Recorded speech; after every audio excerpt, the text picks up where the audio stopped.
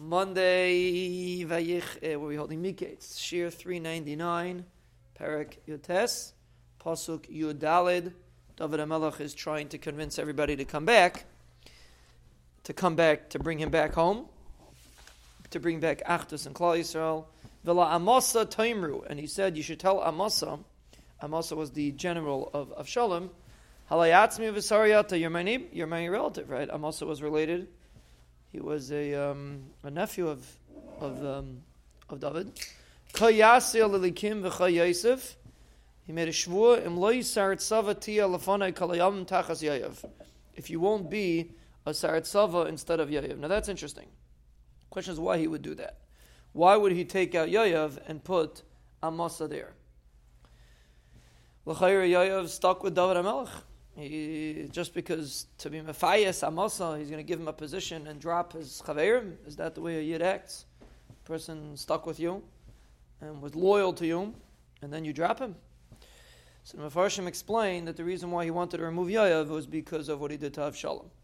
It wasn't just a personal thing. It was not richtig. The king said something, you have to listen to the king. So there was a certain attitude that he felt that Yayav had of an independence that he felt he wasn't really to be anymore the Sar Tzava. Now it didn't happen, even though David HaMelech made a shvuah. L'maisa didn't happen, like we'll see, because Amasa was killed. But that was David's plan. The main generals of the king, the main servants of the king, have to be people that are completely subservient to the king. So lack of subservience, it's a grounds to be immediately removed. He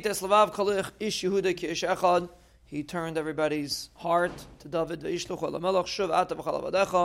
Everybody's hearts turned, and they told the king to come back. The king came back. He came to the Yarden. He was out of Eretz Yisrael. He came back to the Yarden. And Shevet Yehuda came to greet the king. Lahavir es hamelach es Yarden, to bring the king in, to make a hachnasas king. Bring him back home. Vayimahar, now Shimon ben Gera is in serious trouble because he cursed the king. Vayimahar Shimon ben Gera ben Hayamini Hashem Bachur. Shimon ben Gera, who came from Binyamin. He came. Vayered Ish Yehudi l'krasa Melech David. He immediately ran together with Ish Yehuda to Melech David. Ve'elef Hashimai. He had 1,000 people with him. Binyamin. From Binyamin. V'tziva. Nar Beis Shol. This is important. Tziva. The Nar of Beis Shol, the Chameshus Aser Badav Esam Avadav Itai.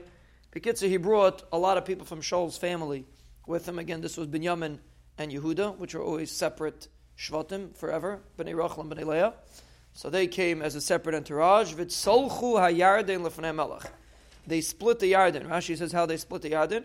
They put their shields and they broke the water in front of the king, and the king walked across on dry land. So that's what they demonstrate, a tremendous kavod for the king to bring the king over through a split Yarden.